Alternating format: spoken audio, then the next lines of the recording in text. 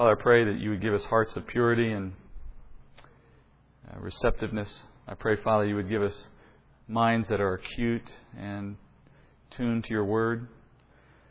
I pray, Father, you would give us feet that have a desire to take action and to walk with you in the commands you've given us through your word. I pray, Father, that we would have hands to speak to the world by our actions, that we would have hands, Father, to do the work of the ministry, and hands, Father, to support and guide others into the knowledge of the truth that we know. And Father, I pray that you would send the Holy Spirit upon me and upon all that are in this room, so that all that we say and do and all that we hear and learn would be according to your will, and all to your glory. In Jesus' name, amen. We've left 18, as you know, from last week. We're moving into 19, and this is an interesting chapter. It's certainly a turning point in Luke's Gospel. Before this chapter is over, Jesus will have arrived in Jerusalem, riding in like a conquering king, if you know the story. He will have gone into the temple, and he will have thrown out the money collectors in the temple, and he will have essentially ended the ministry of going to those in the nation of Israel who've been overlooked by the leadership and the religious establishment, and ministering to them and healing them and bringing the gospel to them. That part of his ministry will have largely faded. And by the end of chapter 19, he's squarely embroiled in the unending scrutiny that the religious leaders bring upon him while he's in Jerusalem, even as they conspire to put him to death. So we really move out of what has been his ministry up to this point and into that last stage of his ministry where he's really in Jerusalem and awaiting the inevitable conspiracy against him, ultimately ending in his death. So this is a pretty dramatic chapter when you look at how it swings in just a few verses. Before we get there, though, before we get to the end of this chapter, Luke has another encounter in the very beginning of this chapter, where we're going to study tonight, with a needy sinner. And he uses it really as a capstone to that part of the ministry. It's an intriguing story. It's recorded only here in Luke, which is another common thing we've seen in Luke along the way. And it involves a man named Zacchaeus. Let's go into chapter 19, verse 1. He entered Jericho and was passing through, and there was a man called by the name of Zacchaeus.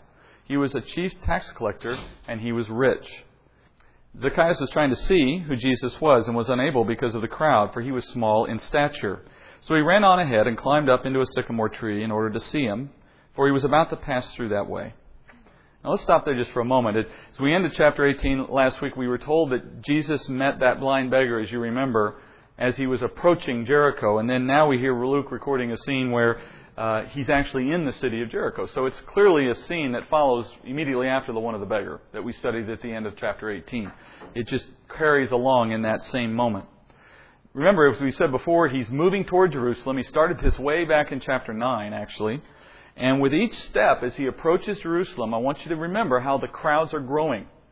His notoriety precedes him, and it's almost like a snowball as it goes downhill. He's collecting people to him who are drawn to him for any number of reasons, remember, not exclusively for the right reasons. But whatever the reason, they're attracted to him, and he's pulling them along with him, and he's collecting more as he goes. That's been true really since he was in the Galilee. And now he's moved from the Galilee to Samaria. Now he's down into the foothills around Jerusalem. Jericho, if you look on a map, it's very close to Jerusalem. He's approaching the city that he's intended to go toward all along, and now he's got a huge crowd. And this scene with Zacchaeus gives you, I think, a very clear indication of how huge these crowds are, because I want you to look at some of what we see happening here from that perspective. The reason why he's attracting crowds, at least in part, is because they really hope that he's going to be successful in defeating the Roman occupation. That's an underlying hope within the crowd to varying degrees. That through some kind of rebellion, perhaps, similar to what the Maccabees had done only about 150 years earlier, that there would be a mass uprising against Rome led by this man, Messiah or not. So the crowds are enthusiastic for the most part. They're curious. They're following him, waiting to see what will happen. And this excitement grows with each step toward Jerusalem, because it's assumed that Jerusalem will be the climax. Whatever's going to happen, we know it's going to happen in Jerusalem. And Luke turns our attention to this tax collector, a man named Zacchaeus, we're told. He's a publican, which means that in the hierarchy of Jewish authority and within the Jewish culture, this is a man who had the responsibility of collecting taxes on behalf of Rome, but of course in doing so he had made himself an enemy of virtually every Jew in the land. He was seen as a traitor in the eyes of his brethren. Someone who is willing to align themselves, like a Benedict Arnold, with the occupying enemy. But more than even just that, he then becomes their arm of oppression, financially stepping into their lives, taking their money, and giving it to their enemies. You couldn't imagine a man more hated by a Jew. I would even go so far as to say that a tax collector would have been more hated in the eyes of many Jews than even Gentiles or Samaritans, because a Jew should have known better than to align themselves with the enemy. So he's easily the most despised member of Jewish society. But more even than that, he's a chief tax collector, which means that for this area, whether it's defined as perhaps the city, maybe a region that was greater than the city, I don't know for a fact where his boundary would have been, but in any case, he was the number one tax collector, which is ironic for one reason. In past gospel chapters, we've read about how the only friends a tax collector had were other tax collectors, for obvious reasons. This guy doesn't have them. He's their boss. They pay him. So he extorts from them as well as indirectly from the people. So even the other tax collectors wouldn't like this man. He's truly alone in the world. Nobody is his friend, more than likely, because there's nobody in the world who wouldn't see him as their enemy at some level, or at the very least a man who could do them harm.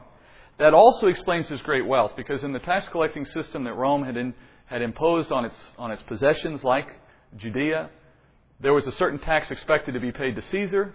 Whoever was responsible to pay that tax then had to make a living, so they would collect some additional amount for themselves, and then that translated into the ones who worked for them doing the same, and it was like a pyramid scheme, so that this guy standing where he was in the structure was collecting a lot of money for himself. He had a lot of power, and he had the army of Rome backing him up to ensure that people paid their taxes. So he's very wealthy, more than likely. And he made that immense wealth by taking advantage of people, by essentially taxing them at will, with impunity, and in many cases at a level greater than they really should have paid. And think about it maybe for a moment if you're one of the Jewish people in this city in Jericho. If you're one to get a little angry whenever you realize how much of your pay goes to taxes today, all the taxes of various kinds that you and I... If you're the kind of person who, when that money is being paid once a year or in your weekly paycheck, if you're kind of irritated by that, then I want you to consider what kind of anger you might have against a man who took your money on a whim, gave it to your enemy, and did so with impunity. Who, if they didn't like you, or if they were just having a bad week or needed a little extra money for that house they're trying to buy, might up the taxes for you without any notice at all, and you had no power to stop them. I think about the anger that would generate and how that you would just seethe in anger against this man. To top it all off, even his name would have been a source of ridicule in that culture, because Zacchaeus is actually an abbreviated form of the name Zechariah. So it's like Steve versus Stephen. And Zechariah means righteous one. So the irony of that man's name would not have been lost on a Jew, and would have been another source, I'm sure, of scorn or ridicule for him. All right, having said all that, like the blind man in that earlier story at the end of chapter 18, Zacchaeus hears that Jesus is approaching the city, and apparently he's heard something about Jesus. Now that's an obvious statement, because the guy seeks after him to see him. Now what he's heard may have been nothing more than what everyone else had heard. A man who heals people, a man with miraculous powers, a spectacle. And maybe on that basis alone, he wants to see the man. Now as the story plays out, it becomes obvious that there's more to Zacchaeus' interest than just the spectacle. But in its initial stage, maybe that was all there was to it. Like the beggar who heard the crowd passing by and wanted to know what was going on. That could have been the extent of his interest early on. And the story is interesting right up from the very beginning, because we hear that this man is so short that he can't see Christ through the crowd. Now that tells us something not only about Zacchaeus, but it tells us a lot about the crowd. Because I want you to, if you've been to a parade, for example, how hard is it for you, regardless of your height, to find a spot along the road from which you can see the activity of the parade?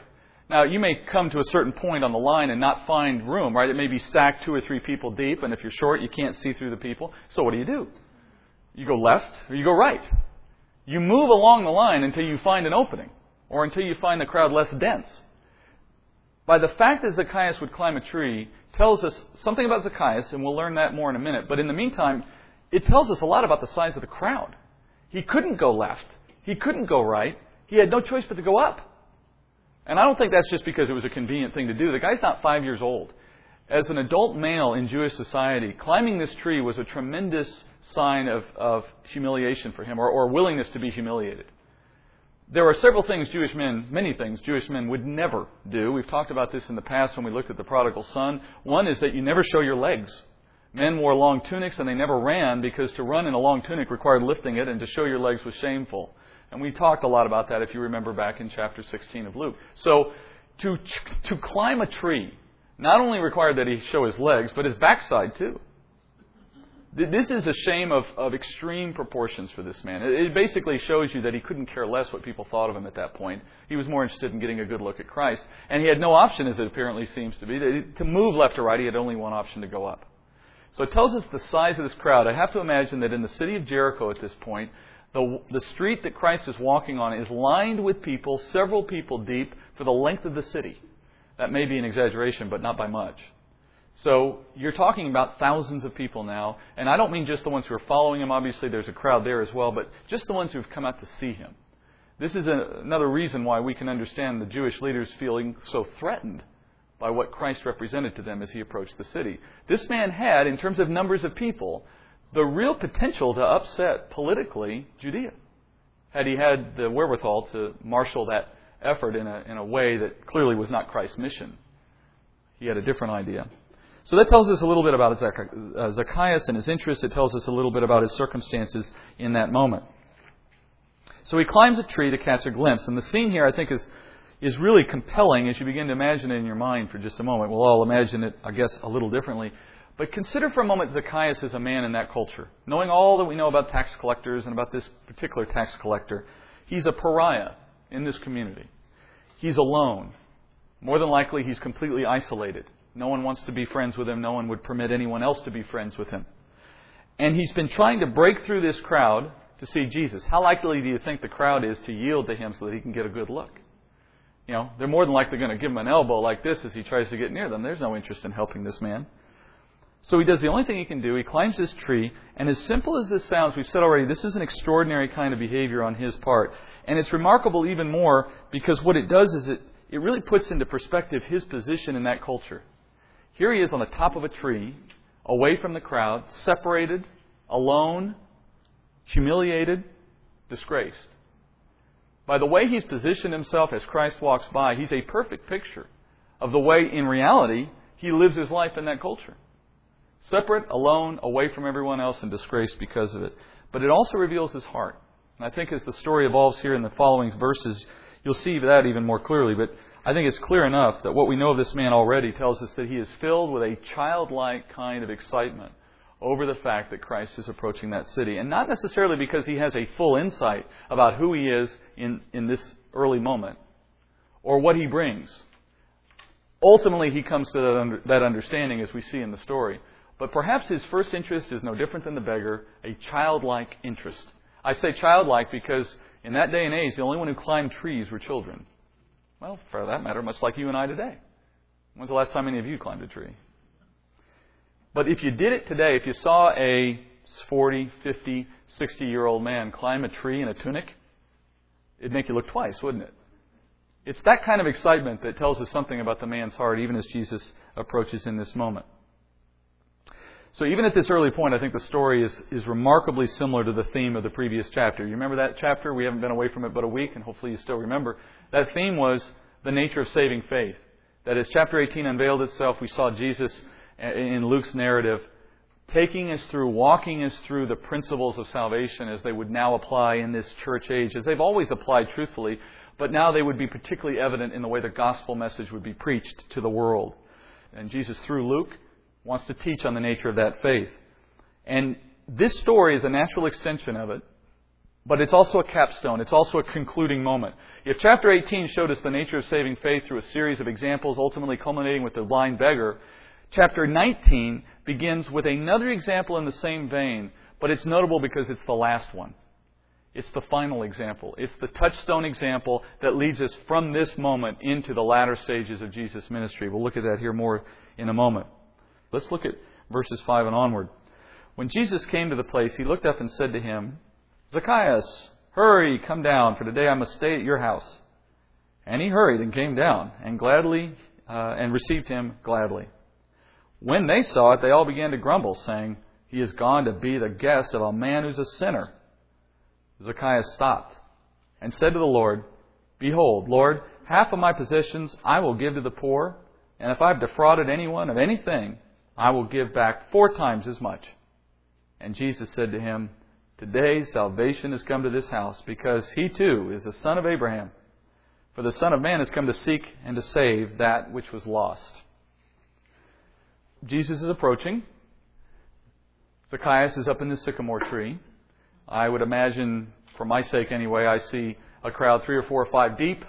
I see a tree somewhere behind the crowd, maybe not very close, maybe a distance away. Zacchaeus alone up in this tree. Jesus walking by, but close enough that they can hear each other, because clearly Jesus calls out to the man. And he calls out saying, "Come down quickly, I have to stay at your house." And more importantly, he calls the man by name. He says, "Zacchaeus, come down quickly." What an astonishing thing to say when you consider it. First of all, Jesus knew the man's name. Now, that's obvious enough that probably caught your attention like it would have mine. And he says it without ever having met him. It's a clear sign of Christ's divinity. You know, it's funny to me how often people will go to Scripture and make claims about the fact that in the Gospels themselves you don't see any proof that Jesus was divine. And yet it's almost in every verse. You almost wonder what book they read. And here's just a simple example in passing. How else would you explain Christ knowing this man's name to call out to him? And then can you imagine the expression on Zacchaeus' face? He's in the tree. Number 1, Jesus talks to him. Number 2, he calls him by name. That alone would have had me almost fallen out of the tree. And then on top of that, he says, "Come down, I'm staying at your house." And I don't just mean for the fact that it's a surprise to hear Jesus talk to him. I'm talking more now about the fact that Jesus would be willing to stay at his house. Of all men, Jesus was willing to stay in this man's house. I have a hard time imagining what must have been on Zacchaeus' face, except when it says hurry down, I have to imagine he almost fell down as he got out of that tree. I'm imagining it's about as fast as he ever did climb out of a tree to get to Christ. Now, the more interesting thing to imagine, the thing I had more fun with in my mind was, imagine the crowd in that moment.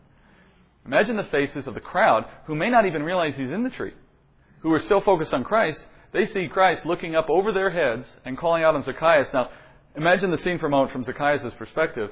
About 4,000 faces all turn and look at him simultaneously, like, "Zacchaeus? Who's the same one we know?" And Zacchaeus shifting his eyes and thinking, "Is he talking to me?" and jumping down from the tree.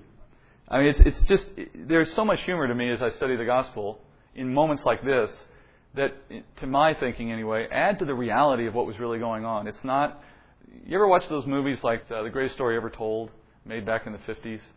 Not to malign the movie, but it doesn't look realistic to me. Have you ever watched that movie? It's so unrealistic in the way the people talk and move, and it's like they're all dreamy, and Christ is like he's spaced out. Every time you look at him, his eyes are spinning in that movie. I mean, really. The guy portrayed Christ in that movie as if he's drugged, you know? And that's not you know what? Christ was so much like you and I, that one of the charges that the Pharisees leveled against him was that he was a drunkard. Now, he wasn't, but that accusation could only have had value to the Pharisees if it stood a chance of being accepted by the people, which tells me that there was enough about Christ's personality and his nature that some people might think twice about that accusation and consider it maybe to be true. That he was so gregarious, fun-loving, outward in his nature, that you could call him a drunkard and someone might wonder if it's true. He wasn't spaced out. And I have to imagine in this moment, he played this to some effect for the purpose of the humor in it or for the humanity of it. So what did Jesus say to this man? Well, one commentator has said that verse 5 in the verses we just read is a perfect representation of God's sovereignty in salvation, while verse 6 is a perfect representation of man's responsibility to respond to God's call. And I would agree, but I would also add that Jesus' statement to this man emphasizes that the outcome of this situation was never in doubt. Jesus calls the man by name. He tells him to hurry. He says, "I'm going to stay at your house." But he says, "I must stay at your house." Jesus doesn't request it. He doesn't say, "May I stay at your house?" He states it as a matter of fact. It has been determined that I'm going to stay at your house. And Zacchaeus' response, though his responsibility, was never in doubt. the nature of the call of the gospel. That as God's word is preached and the Holy Spirit works in the hearts of the listener, there is a response because the power of God is in His word to call men and women to faith. But it does not mean that there is not a response required. It simply means that God is the one who enables that response. So there's a famous 18th century preacher named George Whitefield who said it this way. He says, "With what different emotions of heart may we suppose Zacchaeus received this invitation? Think you not that he was surprised to hear Jesus Christ call him by name? And not only so, but invite him to his house? Surely, thinks Zacchaeus, I dream. It cannot be. How should he know me? I never saw him before. Besides, I shall undergo much contempt if I receive him under my roof. Thus I say, may we suppose Zacchaeus thought within himself, but what says the Scripture? It says, I will make a willing people in the day of my power. With this outward call there was efficacious power from God, which sweetly overruled his natural will, and therefore, verse 6, he made haste and came down and received him joyfully, not only into his house, but also into his heart. Thus it is that God brings home His children. He calls them by name, by His word or providence. He speaks to them also by His Spirit. Thereby they are enabled to open their hearts and are made willing to receive the King of glory. Let us not entirely condemn people that come under the word out of no better principle than curiosity, because who knows but God may call them. It is good to be where the Lord is passing by. Zacchaeus had an interest, but that interest never came any closer than sitting in a tree some distance from where Christ was passing by. And without a word spoken to Christ, Christ initiated the call by name and told him, I must stay at your house. And Zacchaeus' response was to hurry down and receive him joyfully. It's a good picture of how Christ is calling the lost. Remember the last verse I read? I came to seek and save the lost. Who does the seeking? Christ. Who does the saving? Christ. Who gets the glory? Christ. We were the ones who deserved punishment, rightly condemned before God, and yet we received mercy just as Zacchaeus did. And then look at the man's reaction to Jesus' mercy. Immediately it says in the Scripture he addresses him as Lord. Now, this term can mean nothing more than just respect. It's a common term in that day.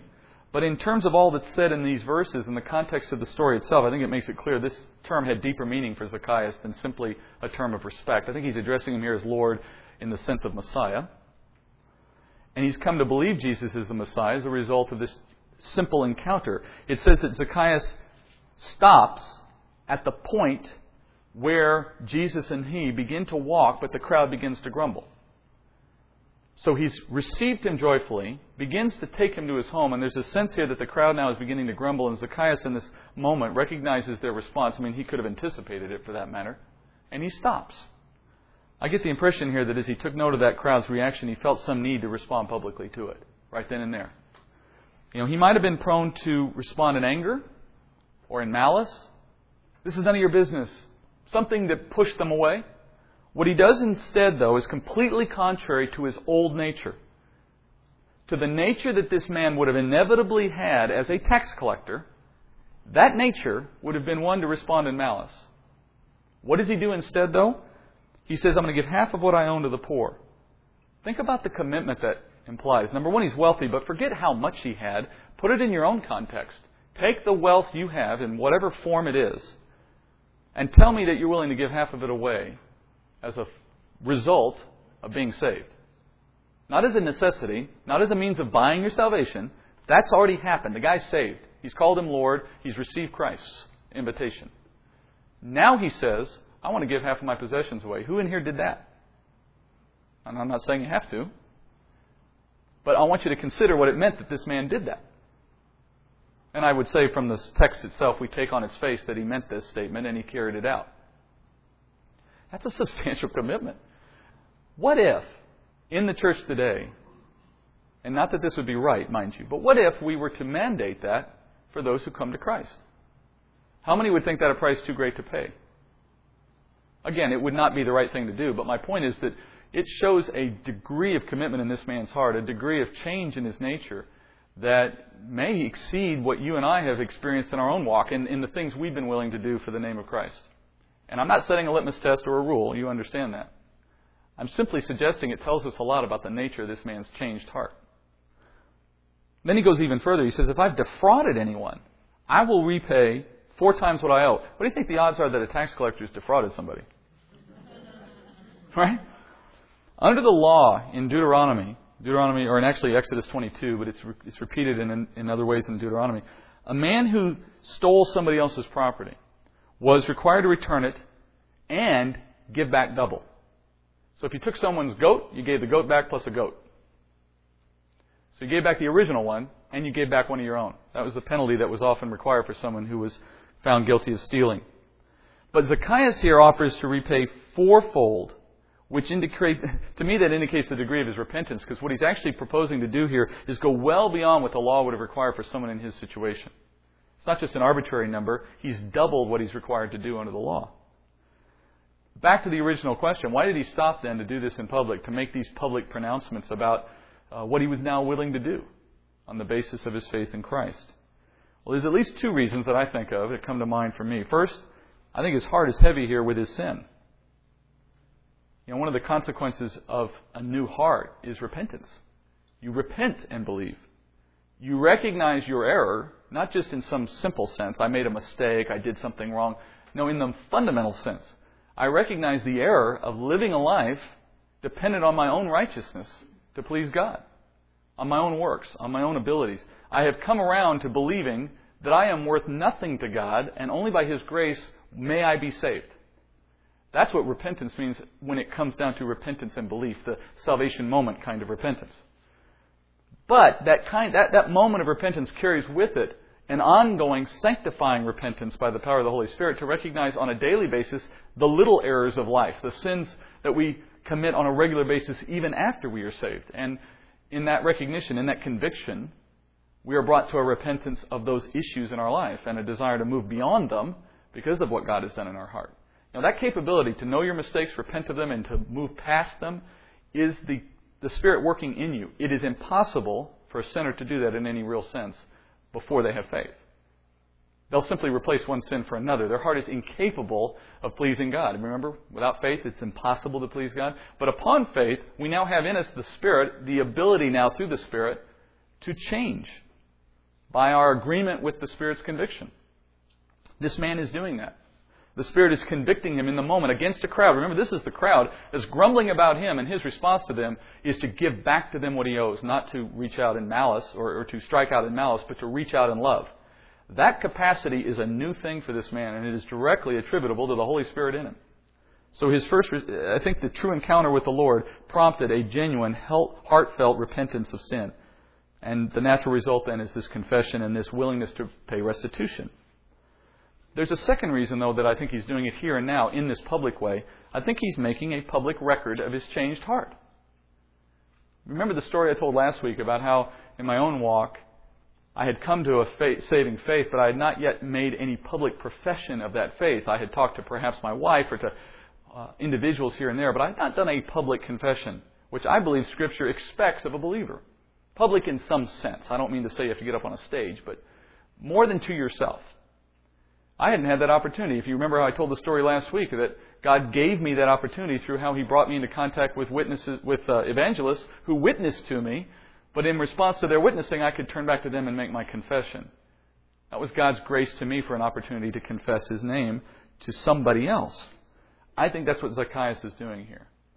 Now, we don't hear the words of him saying, Jesus is Lord, and I trust in Him for my salvation. I'm not saying that those words weren't said somewhere along the way, but just in the fact that he was willing to take this unusual step in a public way to confess his sin and offer restitution, I think is the evidence of the new heart that he is making in a public arena.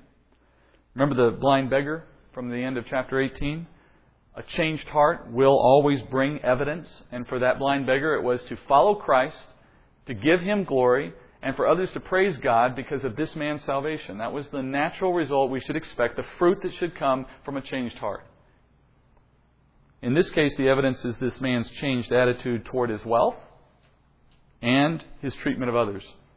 It reminds me of another story Jesus taught a few chapters back of the tax collector and the Pharisee, where He contrasts the 2 men who go in to pray. One with a true repentant heart, the other one was merely an attempt to pray to himself for the sake of show. It is the fact that money now has no longer had a grasp on this man, but rather he is willing to give it up, if necessary, to please his Lord, that is further evidence of his changed heart. Going back to George Whitefield for just one more sentence, he says it this way. He says, I affirm that we are saved by grace and that we are justified by faith alone. But I also affirm that faith must be evidenced by good works where there is an opportunity of performing them. Which is what James says in chapter 2. Faith without works is dead, being by itself. Meaning, it's not true faith. It's a false confession. If it never produces any outward visible sign of a changed heart, there is no changed heart. Because out of the heart flows the nature of that person. And if the nature of the new changed heart looks indistinguishable from the nature that once was there with the old heart, then the heart's not different. And I like the way Whitefield caveats it. He says, where there is an opportunity of performing them. Clearly, where there may not be opportunity for one reason or another, it's understandable. But where there is, there should be. And then Jesus confirms the result. Luke captures his statement here where he says, salvation has come to this man's house. Lest we have any doubt about the nature of this man, Jesus clears that up for us. And he says, he too is a child of Abraham. Now that last statement should puzzle some people anyway. Because this man is a descendant of Abraham. As a Jew, he would have been a descendant of Abraham. Physically. So to say that he is now a child of Abraham is a strange thing to say. How is it that he's only now a child of Abraham? Well, you might know already. The answer is found in Paul's letters. First in Romans. Let me read you a few verses out of Romans. First in chapter 2, verse 28. Paul says, for he is not a Jew who is one outwardly, nor is circumcision that which is outward in the flesh. But he is a Jew who is one inwardly. And circumcision, that is that which is of the heart by the Spirit, not by the letter. And his praise is not from men, but from God. He goes on later in that same letter in chapter 9, verse 6. He says, but it is not as though the word of God has failed, for they are not all Israel who are descended from Israel. Nor are they all children, because they are Abraham's descendants. But through Isaac your descendants will be named. That is, it is not the children of the flesh who are children of God, but the children of the promise are regarded as descendants. Paul's letter here, and you may know this as I hope you do already because it's foundational in our faith, but what Paul is teaching here very simply is that God does not consider those who are physically born out of Abraham's line to be the descendants of Israel and therefore worthy of its promises. Rather, only those who are spiritually descended from Abraham. And he illustrates this by mentioning the fact that Abraham had two sons. He had both Ishmael and Isaac. And yet only through Isaac are the promises given to the nation of Israel. So if someone were to stand on their physical descendancy as reason to trust they will inherit God's promises, if anyone were to say, I can be assured of receiving the promises God gave to the nation of Israel because I happen to be physically born from Abraham, Paul is able to disprove that thought merely by mentioning that there was Ishmael, by the way. If physically descending from Abraham were good enough to be in God's family, then everyone who's descended from Ishmael should expect the same privilege, right? But we know they don't out of Scripture. So it is not merely who physically descends from Abraham who should expect to receive the promises. It is who is in the family of God by spirit, not by flesh. And those who are in the family of God by faith, we are told, become members of His family by spirit and are attributed to the line of Abraham, and therefore we receive the promises of Abraham. Now, this is not to say that we are Israel. That's a different issue altogether. We are Gentiles. We know that already. But we also know that Paul tells us later in the letter of Romans that we've been grafted into the root, which is Israel, by faith, and then inherit the promises they were given by faith.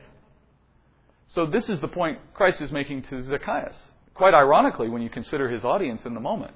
He's saying, only now is this man a member of God's family as a son of Abraham, which to a crowd may have seemed a strange statement, for they assumed he already was. And then Luke ends this story in verse 10 with that statement that I mentioned earlier. This is a statement, by the way, that more than a few commentators have said is the key verse in Luke's Gospel. If you wanted the topical verse for Luke's Gospel, it's this verse. This verse in one sentence sums up why Luke wrote the Gospel that he wrote. To explain to us that Jesus came to seek and save the lost. That's the principle of his ministry. You know, if you think of it from the standpoint of a touchstone verse like John's Gospel has the touchstone verse of 3:16, right? For God so loved the world that He gave His only begotten Son, that whoever believes in Him would not perish but would have eternal life. That is the verse that you think of when you think of John. Well, Luke doesn't have quite the same notoriety, but this should be the verse you think of when you think of Luke. It concisely, I think, sums up the point of his gospel. First, that Jesus came to earth for this particular reason, this one mission, to seek and save the lost, not to be lifted up as king in this time. That awaits for another time. Not to conquer Rome, not to make everyone rich, not to heal everyone who was sick, but to seek and save the lost. And everything else He did was a means toward this end. So whatever reason you might give for why He did all that He did in His ministry, from His teaching to His miracles, to the way He conducted Himself in the culture, to the way He went to the cross, all of that is done for this reason, for the verse in verse 10, for the reasons in verse 10. And Zacchaeus' reaction expresses that mission perfectly. It's almost as if Zacchaeus' conversion is a picture of the mission in a nutshell. And that Luke feels that perhaps part of Jesus' ministry here, as it ends, is best captured by this moment. So that as he begins to wind up this part of Jesus' ministry and move to the next stage here, the last stage, he includes this moment, only Luke does this, of Zacchaeus, so that we get this little capsule picture of Jesus' mission. And then to put a kind of a period to the end of it, he gives us verse 10. That's why Jesus came. Zacchaeus is a perfect picture of that. It's also, I think, a fitting way that Luke introduces the next stage of his narrative. And in the next stage here is a parable. We'll cover that and then we'll end. The parable here is really, it's a beautiful juncture. If verse 10 sums up the reason Jesus came and His ministry to seek and save, that having now kind of wrapped up, what's remaining is a visit to the cross. This parable introduces that now very nicely. Look at the parable as we go forward. Verse 11. While they were listening to these things, Jesus went on to tell a parable because He was near Jerusalem, and they supposed that the kingdom of God was going to appear immediately. So He said, a nobleman went to a distant country to receive a kingdom for himself and then return. And he called 10 of his slaves, he gave them 10 minas, and said to them, do business with this until I come back. But his citizens hated him and sent a delegation after him saying, we do not want this man to reign over us. We'll pause there just for a minute. As we always want to do with parables, we need to carefully observe the pieces here, the players, make sure we get straight who's who and what they're doing. This one's a little easier in that Luke himself explains the purpose of it, which gives us a good guide to understanding who's who. He says that this parable was told by Christ as He approached Jerusalem because He wanted to set straight in the minds of the people, and probably primarily in the disciples, what His purpose was in arriving at Jerusalem. Because as we just heard, the crowd's assumption is He's going to set up His kingdom. It's any moment now. The Messiah is here. He's about to reign. We've already covered this, of course, but in chapters 11, 12, and 13, we saw Jesus withdraw the offer of the kingdom. Having been rejected, He says, your time for that opportunity has come to an end. And ever since then, He's been preparing His disciples for their mission in His absence, and He's been moving toward the cross. Yet the perception hasn't changed in the crowd overall. They still see Him as coming to reign. So this is being told to set that straight. Then there's this nobleman, we're told, in the parable itself. He goes to a distant kingdom to receive a kingdom and then return. And I think it's clear enough, even before we go any further, that the nobleman is Jesus Himself. The whole idea of Him leaving and coming back is the best clue to that. Never mind the fact that as a nobleman, that would also imply He's the king. He's someone with a kingdom, or about to receive a kingdom, as it says here. And even before we go any further, I think it's interesting to note here that He says He's going to receive His kingdom while He's away. I mean, when you consider what we know of Christ's ministry, both in His first coming, ultimately in His second coming, if I had asked you before we read this parable, when does Jesus receive His kingdom? The answer I assume I would have had from most of you was, well, upon His second coming. But if the parable is to be understood, He has it now. Or at the very least, He gets it while He's away, even if it hasn't happened yet. When He comes back, He's already the owner of the kingdom that He's coming to rule over. So how does that happen? The Bible teaches exactly what is taught in this parable. 1 Peter chapter 3, verse 22, as he's talking about Christ, Peter says He is at the right hand of God, having gone into heaven after angels and authorities and powers have been subjected to Him. and there's other verses in Hebrews particularly, but what 2 Peter, the letter here in 1 Peter rather, is teaching, His ascension into heaven came after all was put in subjection to Him. So while He's away, He's already over all that is His kingdom. Now why is that? How do we reconcile that with the world we see around us today? I don't see Him ruling, or do we? At the moment Queen Elizabeth were to die, for example, her son is king. But there will still be an interval of time before he is crowned as such. They will have to set up the pomp and circumstance of the ceremony, of scheduling all that goes into it and preparing all the implements for it, and of sending out the invitations to make it an official pageant and put it all together. They may take as long as 6 months to a year to coronate the king. Is he any less king? No. In the meantime, is he any less king? No. Is he any less capable of ruling? No. But typically, you won't see him take a stately ruling role until after the coronation. You won't see him receiving other heads of state. You won't see him traveling abroad to be the representative of the state of Britain. He will remain in a somewhat secluded role off the main stage, awaiting his coronation, because that's protocol. But he's no less king. Now that example has its limits when I go to apply it to Christ, but I want you to see that point, that as Christ rules now through the hearts of men here, and in general as God, He is sovereign over His creation, doing whatever He wills with it at any time. Meanwhile, He has chosen not to come into this world and express His authority in this world in an overt way, in a physical way. He awaits for a future day to do that, a day that the Father has appointed, but He is no less king even as He awaits that day. There is a coronation ceremony of sorts that's described in chapters 4 and chapter 5 of Revelation. And when you read those chapters, what you discover, among other things, is that coronation ceremony awaits guests. And more particularly, a bride who will be wedded to Him in that moment. So in short, His coronation awaits us. Until the church is present in its full form, all saints from all time in the church, there is no coronation. But once we arrive, the coronation ensues, and then shortly thereafter He returns to reign, we returning with Him. You can see that in chapter 19. That's the basis on which the parable here can say He's going away to receive His kingdom. And while He's away, we hear that His subjects are to serve His interests. He grants to each some measure of provision. Now these are His slaves, as the parable points out. They get a provision for the purpose of conducting affairs in His absence. A mina, by the way, represents about 3 months' wages in that day.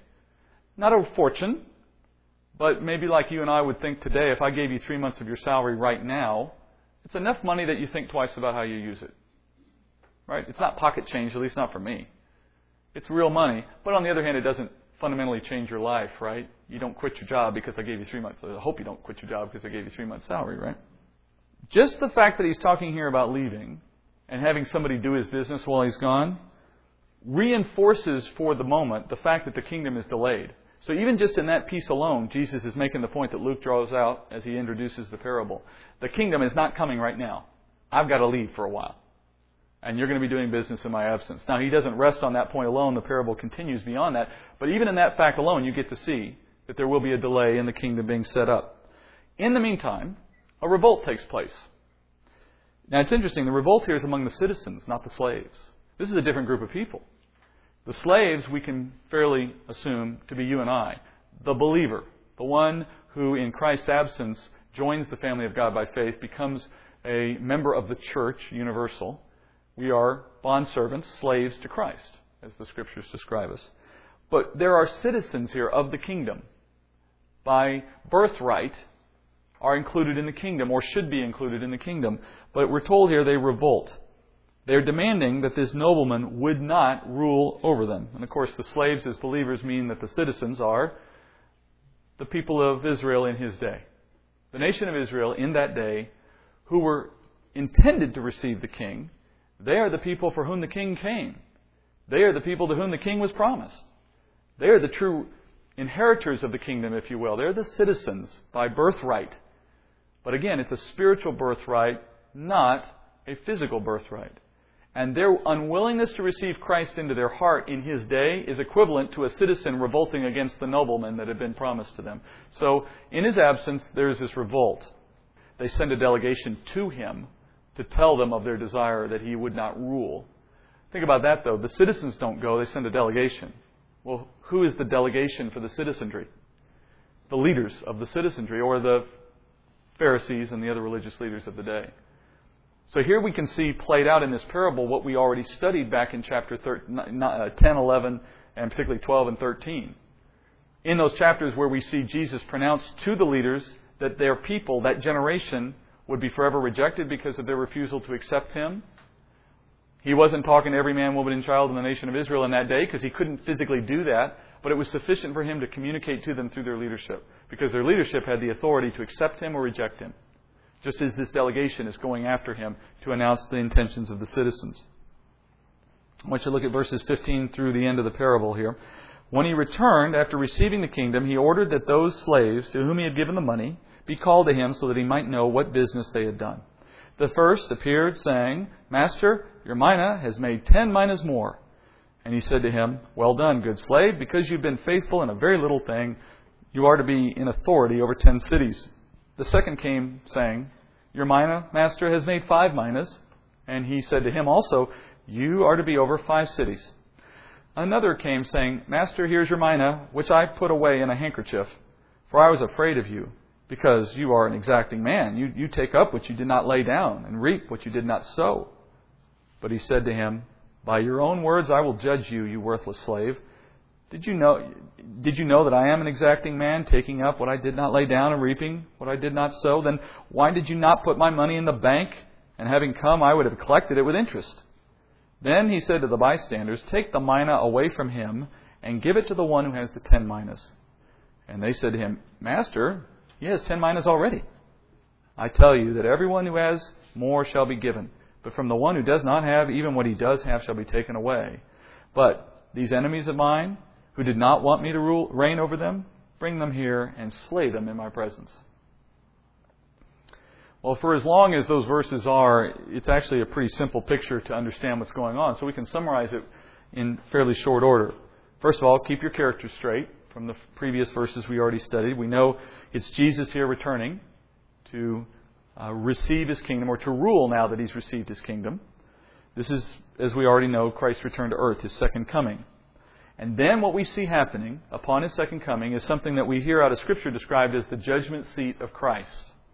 This is a judgment moment for believers, which are the slaves in this parable. Now, what do I mean by judgment? Well, we all know there is a judgment coming. We hear about Christ being judge of the living and the dead, and He will come back to judge the world, etc. What we need to be careful about as we understand the Scriptures is to know that there are really 2 judgments in view in Scripture. Christ is the judge of all. He is the one to conduct all judgments. God the Father has given His Son that authority. But there are 2 moments of judgment in Scripture. There is a judgment for the believer, then there's a judgment for the unbeliever. These are distinctly different moments, both in time and in nature. We call the one for believers the judgment seat of Christ.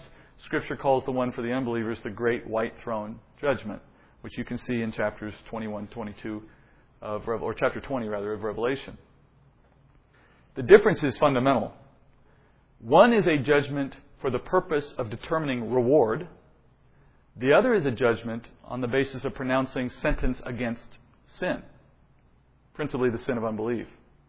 So one is intent on determining your worth to Christ as a believer, and therefore the rewards that will ensue because of your service to Him. The other is designed to reflect God's wrath against someone who by their life is worthy of death because of the wages of sin. This is the prior judgment. This is the judgment seat of Christ being described here, at least in bulk. There is the one statement at the end as you hear it spoken in verse 27. That's not the great white throne judgment itself. That's a preceding moment, which we'll cover in a second. But for the most part, this is a picture of the judgment seat of Christ. Before we even describe it any further, I want you to understand this is a moment that is every bit real as the day you just lived today. It will happen for all who believe in Christ. You will stand before Christ and experience this moment. Scripture, on the authority of Scripture, I can tell you that will happen if you are a believer. If you're an unbeliever, you won't be here, but you'll wish you were. Because your judgment is far, far worse. Because, as I said, this is not a judgment for the purpose of exacting punishment. It is a judgment for the purpose of determining a degree of reward appropriate for the service we conducted in this time He gave us in our walk as Christians today. Paul describes this moment, by the way, in greater detail in his 3rd chapter of 1 Corinthians and in his 5th chapter of 2 Corinthians, if you want to look at them later. So similar to Matthew's parable about the talents, you may have heard that parable of the talents from Matthew's Gospel. This is similar to that same kind of parable.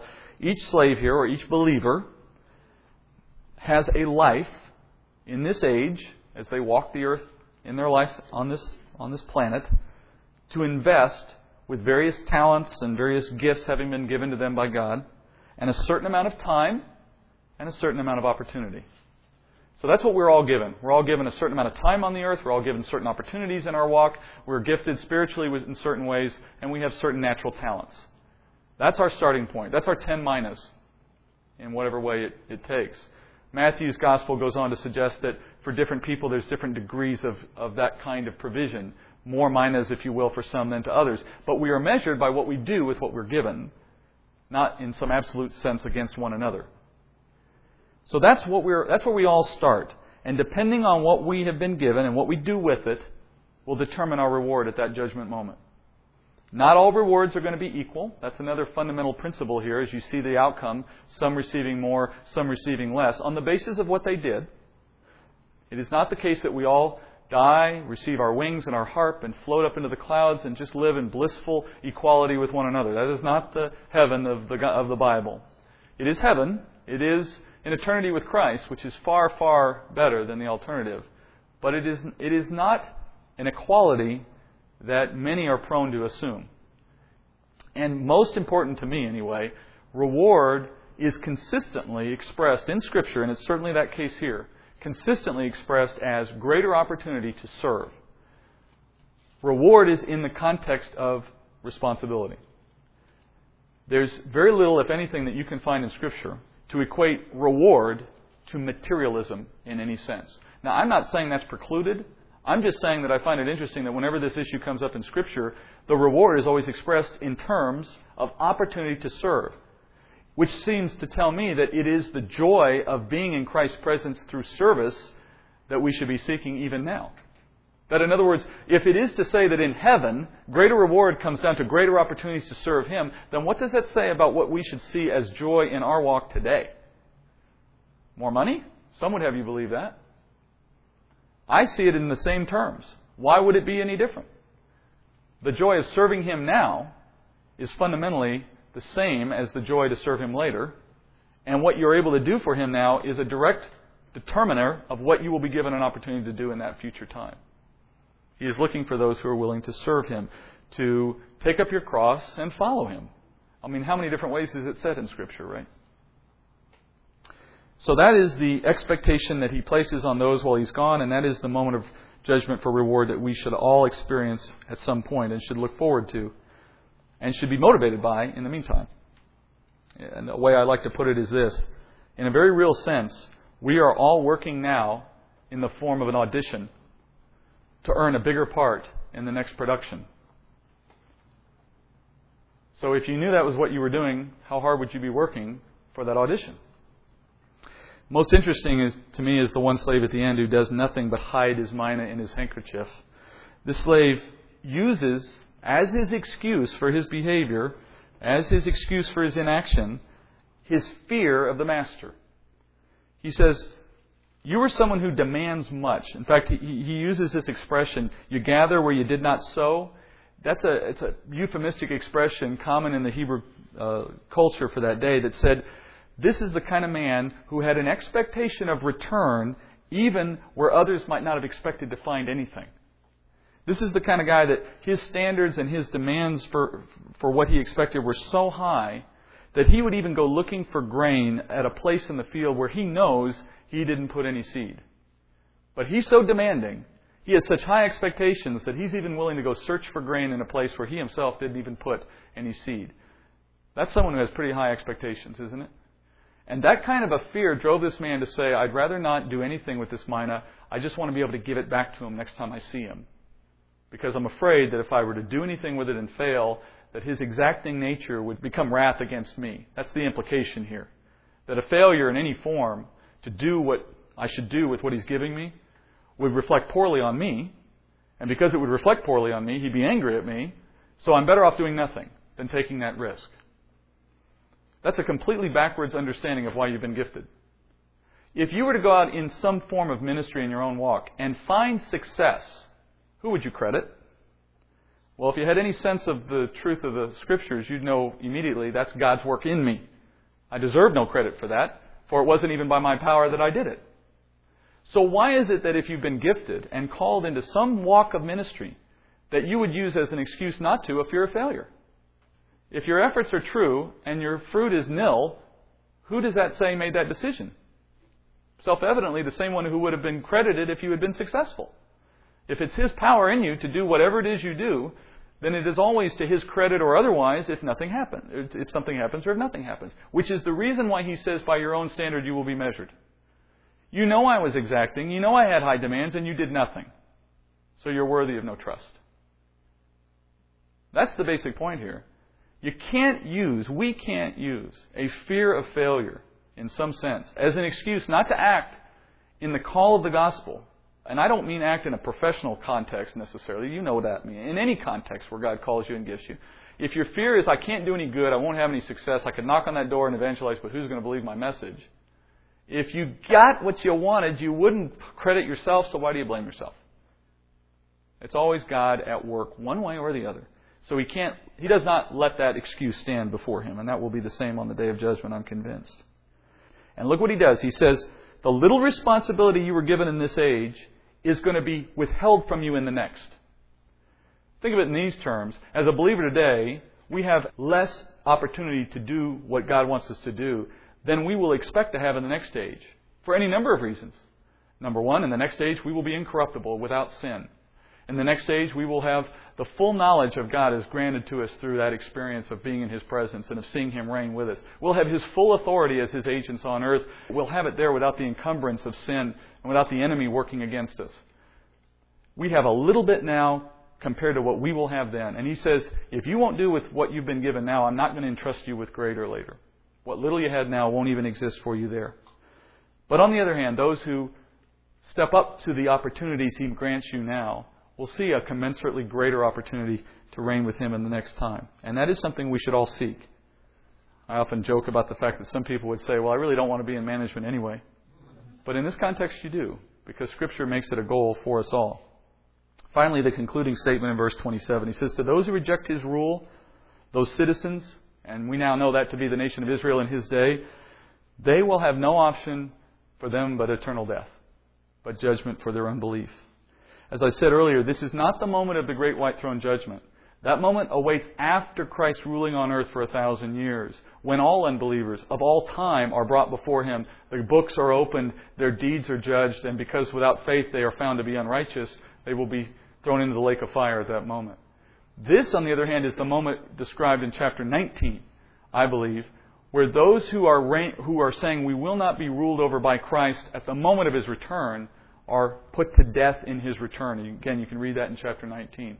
These are largely the forces of the Antichrist, arrayed against Jerusalem and ready to conquer Christ if He were to appear, the very same that He slays by the word of His mouth. That is the moment I believe is described here. You could also see it as somewhat symbolic of the fact that all unbelievers will be destroyed. I mean, you can certainly read that into the text as well.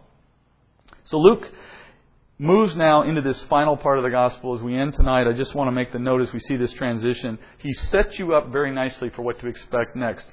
Jesus is the King. He will rule in His kingdom, though it will not be set up in this moment. It awaits a future moment. It is going to be left to others in the meantime to build that kingdom in the hearts of men, one believer at a time, and to do so by the power of the Holy Spirit in us and through us. And that those who are called into this mission are to be held accountable for their work in answering that calling.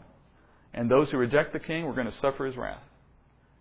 And that's how Luke sets up the rest of the remaining chapters of his gospel. As we see later through chapter 19 and onward, the confrontations with the Pharisees will become increasingly pointed, increasingly dangerous, And the conspiracy against him will grow, culminating, as you know, in his death. That's where we're going. That's a lot of that kind of teaching now in the remaining chapters of Luke as we head to the inevitable end. That is all I have for tonight. I pray that as we go out from here and as I end in the teaching and prayer tonight, I will pray that we will have the courage and the motivation to go out in answer to the call that's on all of us. Let's go to prayer. Dear Heavenly Father, I pray our hearts are right before You. For all those who gather in this room now, Father, for those who may hear this message at some point in the future, I pray for each of them, Father. You know who they are. I lift them up to You, and I pray that even as we talk about rewards and a service, an opportunity to serve with You and to reign with You, Father, we all remember that all of those opportunities are predicated on a belief in You as the King, as our Lord and Savior, as the one way to know the Father. And understanding that, remembering that, Father, it compels us to pray out for those who've heard this message, and for those who would hear it in the future. May they know the truth that You are the Messiah. May they feel the tug of the Holy Spirit on their heart. May they recognize that a call requires a response. May they have the courage to respond. And in that response, Father, giving You glory and praising You for the work You've done in their heart. I pray then they could join in the work we all share, and even now, to build Your kingdom, to witness to You the truth of the gospel, to be Your arms and feet and hands and eyes and ears, Father, to be the body of Christ in this world, so that the work You would do, where Your presence is possible physically now, could just as easily be done through us by Your power. I pray we'd have the desire to step out in that way. And may this study be a very small part of that mission, Father, and may the fruit it produces in the hearts of those who hear it be magnified by the power of Your Holy Spirit. May they go out as well in service to You. And Father, I pray for safe travel home and for the week to come. All that our plans, Father, might be according to Your will, and may it be Your will as well, that we would return next week to study again. In Jesus' name I pray. Amen.